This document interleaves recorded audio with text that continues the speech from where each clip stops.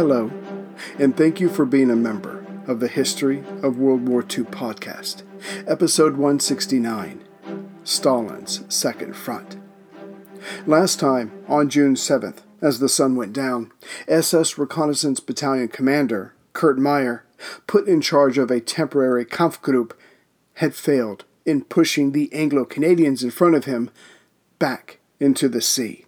Fortunately for him and his, the Hitlerjugend were well trained in defense and well supplied, thanks to the loving attention of Himmler and Hitler. Of course, all of that was quickly cancelled out by the Allied naval support and command of the air. Alone, the HMS Rodney, a Nelson-class battleship, could fire 9 16-inch shells, each holding almost a ton of high explosives, and send it 20 miles. As for the Battle of the Air, that aspect was hell on earth for the Luftwaffe, Wehrmacht, and the Waffen-SS. On D-Day, the Allies had put up some 12,000 sorties, the defenders 319. And after that, German planes were rarely seen in the skies over Normandy. And it only got worse from there. The Allies, because they dominated the skies, were able to land and move inland without threat from above, whereas the Germans, if they so much as poked their head out, could expect attention from above. And the Jagdbombers, aka meat flies, the British fighter bombers, specifically the Hawker Tempest, was faster than any plane, British or German, at low levels, which had taken out 3 German fighters on D-Day with no losses. To have one of them spot you, even while in a heavy Tiger tank, was the equivalent of death. The tank's deck armor, which could save a crew from so much, was helpless here. The best the Tiger crews could do, if spotted from above, was jump out of their tanks and hide, watching as their incredible machines, which had gotten them through so much in the East, was cracked open like an egg. This series of run and hide normally ended with the curse, "Where in the hell is the Luftwaffe?" To be sure, the Allies had helped themselves in their landings by confusing the enemy of where they would come ashore. The OKW believed that the Normandy landings were only a feint, though an impressive one, but the real Allied target was Pas-de-Calais in northern central France, a bit closer to Britain than the shores of Normandy, which is why the refitted Leibstandarte division was ordered to stay in Belgium for 10 days after June 6th. More besides, several other panzer formations were ordered to hold back to see just where the main thrust of the Allies would come. Even by the afternoon of June 8th, Sepp Dietrich's 3 panzer divisions were still getting into position due to the destroyed rail lines in the area to launch their own overpowering offensive. And having fought in the east, their tactics were solid. Normally, they would have motorized infantry move forward and act like an armor attack or swift-moving infantry, forcing the enemy to react. Then the panzers were freed up to hit when and where and in whatever concentration would do the most damage. But here, that opportunity never came, for the Allies stayed on the offensive, which forced the panzers alone, the infantry were still arriving, to act as feint and attacker, all the while operating as their own defense. Thus were the panzers beginning to be whittled down in their multiple roles. Meyer and Brigade Führer Fritz Witt, commander of the Hitlerjugend, who were used to being the ones controlling the flow of battle, began to worry about the untried men of that division. Cruel they were, as cruel they were trained to be, but that did not impress the massive amounts of shells coming at them. So the 2 leaders decided to go all in by throwing everything they currently had at the Allies. As Meyer had been able to retake Caen and the airfield nearby, he sent his armor and men towards the Allies west of the city, Again, his experience in the East taught him that wave after wave hitting the enemy, regardless of the results, would wear down their resolve. Now it was time to see how the Westerners would react to such a furnace of war. 10 miles south of Caen was the village of Bretteville. On June 8th, Witt and Meyer threw an infantry/armor wave at it, because that's how far the Allies had gone, and then they threw another. Between the audacity and the firepower of those waves, the town was reached. But when it came to house-to-house fighting, the Allies were able to hold their own. Before the day was over, the SS troops were leaving Bretteville, having suffered too many casualties, and not being able to say the same of the enemy. To make things even worse, the Canadians had managed to take Normandy, 4 miles west of the outskirts of Caen. This could not stand, or the entire SS position here was lost. So that night, June 8th, Meyer ordered an attack to retake the town of Normandy. As the result got underway, the Hitler Union Division had to work with the Panzer IVs from 2nd Battalion. They had wanted to wait for the Mark Vs of the 1st Battalion, but Meyer didn't want to lose the cover of night. The attack on Normandy got underway, and it was going well enough, and even better, when the Mark Vs arrived. The tanks were under the command of the experienced Max Wunsch, who was hoping the firepower with him could make a difference before the sun came up. But the Canadians had another surprise for the attackers, which should have not come as a total surprise. After all, Stalin had been asking for a second front since August of 1942, and though FDR and Churchill had been putting the Soviet leader off, plans were being considered, including the details of such an enterprise. With the panzers charging at Normandy, the Canadians shot magnesium flares into the sky. With the area so lit up, the anti-tank guns could be focused. Still, the panzers reached the town, and the fighting became close quarter. Slowly, very slowly, the Canadian Regina rifles had not only held their own, but pushed Wunsch and his tanks back. Then the panzer leader was concussed by a shell splinter. He had to be taken out of the fight, which affected the morale of his men. As the sun rose on June 9th, the panzers retreated back to their starting point. Normandy was saved. Yet Meyer was obsessed with taking the town, and so made the decision to launch another attack that very afternoon. As he didn't have the infantry to back it up, this would be an unsupported armor attack. So 12 Panther tanks set off and were ordered to stay at full speed until the town was reached. The land before Normandy was flat, which helped the panzers tremendously. However, it also helped the Allied anti-tank crews, and there were many more of them. Before going too far, the far-right Panther was hit, stopping the metal beast in its tracks. When one of the crew of that tank looked out to his left, he saw that the far left tank's turret was ripped off, like a child tearing at something made of clay. By now, the far right tank was on fire, so the crew jumped out and started running back to their lines.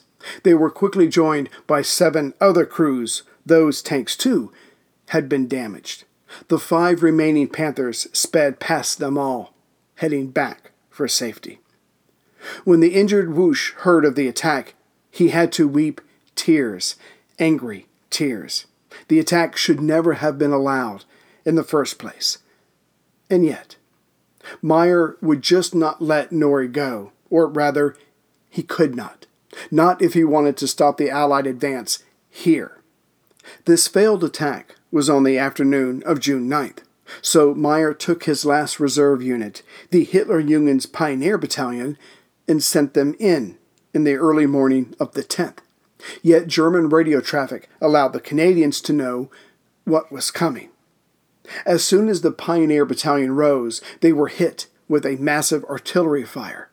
Right away, they went to ground and stayed there, to rise was to die, and some of them did that anyways. One can only assume that Meyer would have sent over another charge, but before he could, the British launched Operation Perch. It was their turn to strike out. The 51st Highland Division was sent to the east of Caen, but they were soon checked. Still, this was a feint, as the main British attack was coming around the west side of the town. Yet here too the Hitlerjugend and the Panzer divisions held them in check. But this meant the Luhr panzers had to stay in place, no matter what happened anywhere else. And sure enough, at the start of this Allied offensive, the 376th Infantry Division was right beside the Luhr, holding back the United States 1st Division until they weren't. To the left or west of Caen, the U.S. 1st was able to push back the enemy infantry division. Soon a gap was created, and when British General Dempsey was made aware of this gap, he sent in the 7th Armored Division. As this gap was to the west of Caen, if the British armored unit could make their way south even 8 miles or so, then the German occupation of Caen would be untenable. The 22nd Armored Brigade of the 7th Armored Division moved out on June 12th, after getting into position, and saw no enemy troops before them.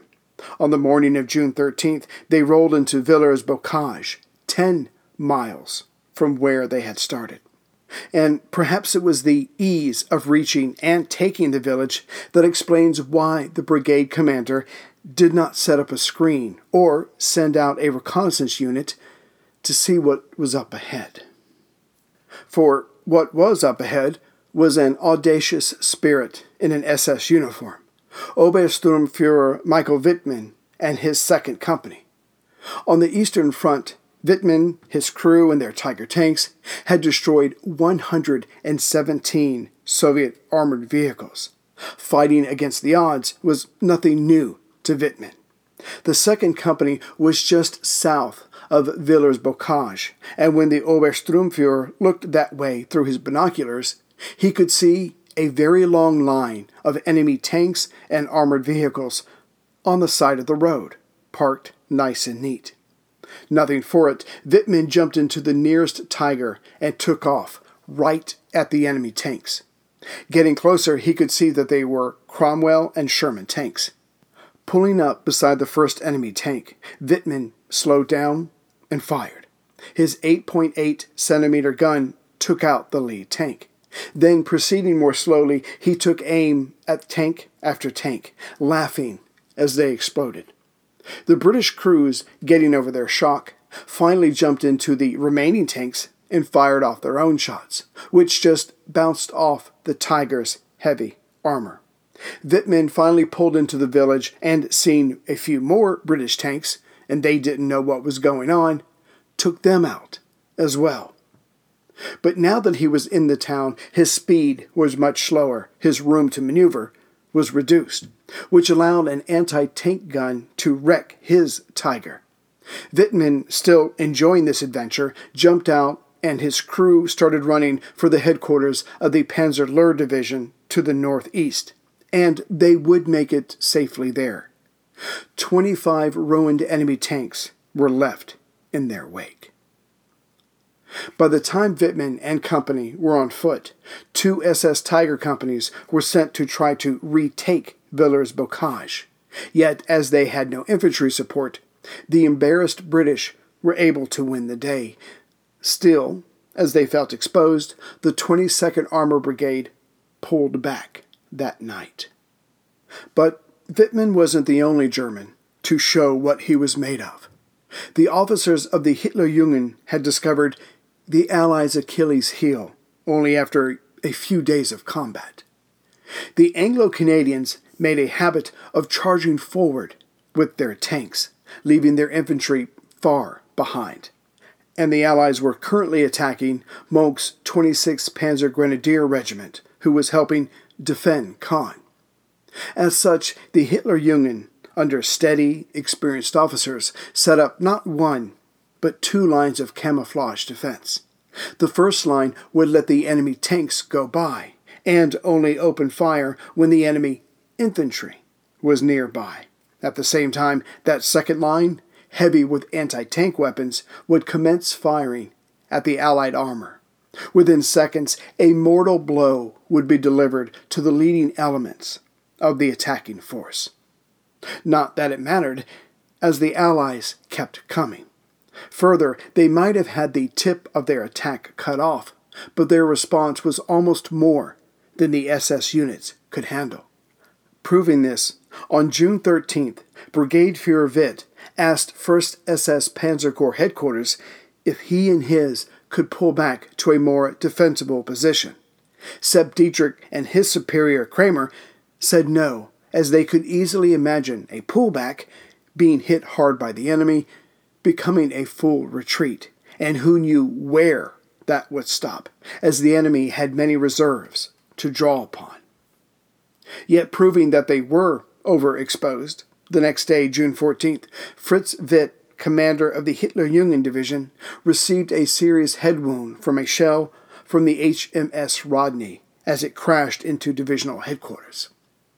Having no time to waste, Dietrich was put in charge of the division, becoming the youngest divisional general of the Waffen-SS or the Wehrmacht. And his first act, again, was to ask for permission to pull back. This time, it was approved. More good news, massive amounts of reinforcements were on their way.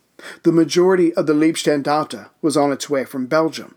The 9th and 10th SS Panzer Divisions, making up Hauser's 2nd SS Panzer Corps, had departed the Eastern Front to help out. The 17th SS Panzer Grenadier Division had recently arrived and was mixing it up with the U.S. First Army, and the Das Reich was expected to reach Normandy by mid-June. The question was, would they be too late? The problem with all these reinforcing divisions was that, 1, they had to reach an area near the coastline to be of any help, and 2, their journey would be harassed the entire way by Allied air power, which had been a major part of the Allies' plan the entire time, to bloody any reinforcements making their way to the fighting. The first to feel the Allied might from above was the 17th SS Panzer Grenadier Division. Currently south of the River Loire, it was told to go north to engage with the Americans near Utah Beach, to the left or west of the fighting at Caen. And in truth, the men of the 17th SS were eager to test the mettle of the Americans, and were also relieved that the big question, when will they come, was answered. Soon after moving out, the German column was found by the Americans, and within hours the long line of German armor and vehicles towing large guns was left wrecked. Those that had survived the continued sorties were hiding in barns or under trees. The elation or curiosity of taking on the Americans had evaporated. Only at night could the remainder of the 17th SS travel, and even then they had entered bocage country, making maneuvering difficult. The emphasis of the 17th had been as an anti-tank unit with 42 large guns, but most of them had been left behind, taken out by Allied fighter bombers. Going back to the area just below Utah Beach, at the town of Karaton, west of Caen, other SS units, along with the 6th Parachute Regiment, tried to reach the town, but the well-supplied Americans held them back. With the area around Caen, in the east of the Normandy landings, going to the Allies, and in the west around Karaton, the Germans were being pushed back. Which begs the question, where was the 2nd SS Panzer Division, Das Reich, one of the best within the Waffen-SS? After taking many Soviet lives in the east, and in their turn losing many of their own, only to be replaced over the years, the Das Reich was sent to an area near Toulouse in southern France, as their division was reorganized and resupplied. As this renewal had been needed several times, by 1944 there were no fewer than 14 nationalities within the division. To the Germans, these men were far from the best material. Either way, when the Das Reich was ordered north, some of their units had to be left behind, as they did not have enough equipment, normally vehicles. They were to come later when transportation could be supplied. As it was, the Das Reich was moving on to Normandy with at least 200 armored vehicles and some 15,000 men. But not even having gone halfway, the Allied pilots found them and began to lay waste. Taking refuge in Toul, again still far away from the northern coast, the Das Reich found out that not only was the garrison there forced out by French resistance fighters, but many of the SS Secret Intelligence Service men had been executed. Das Reich, furious, gathered up 117 townspeople to be executed. Some were shot, but 99 of them were hanged from lampposts. Others were sent to concentration camps, which was only the tip of the iceberg. Some 642 civilians in another town were killed when De Fuhrer's 3rd Battalion commander was kidnapped and killed. The shooting of British and Canadians by the Hitlerjugend has already been mentioned, and added onto this would be more civilian executions, with U.S. paratroopers being shot out of hand as well. What was left of the Das Reich pushed on to the north, looting towns as they went, when they finally reached La Haye-du-Puy, about 18 miles southwest of Utah Beach, on the far left of the German defensive line. They were soon joined by other parts of the division that had started later. At first, Das Reich was fighting next to the 353rd Division, together holding back American attacks. They were mostly successful, but the Americans kept coming. In time, the overall pressure forced the Das Reich back. Now they found themselves fighting next to the 17th SS Panzer Grenadier Division. Again, they started out well enough, until the Americans launched Operation Cobra under General Omar Bradley. Overall, the Germans were focused, nay, obsessed, about Caen to the east, so the Americans came on here with overwhelming force. Normally the SS and Wehrmacht would have thrown in their reserves to counter this enemy attack, but there were none 7 days after D-Day. A hole was created and the Allies poured through. This was the beginning of the end of the Battle of Normandy.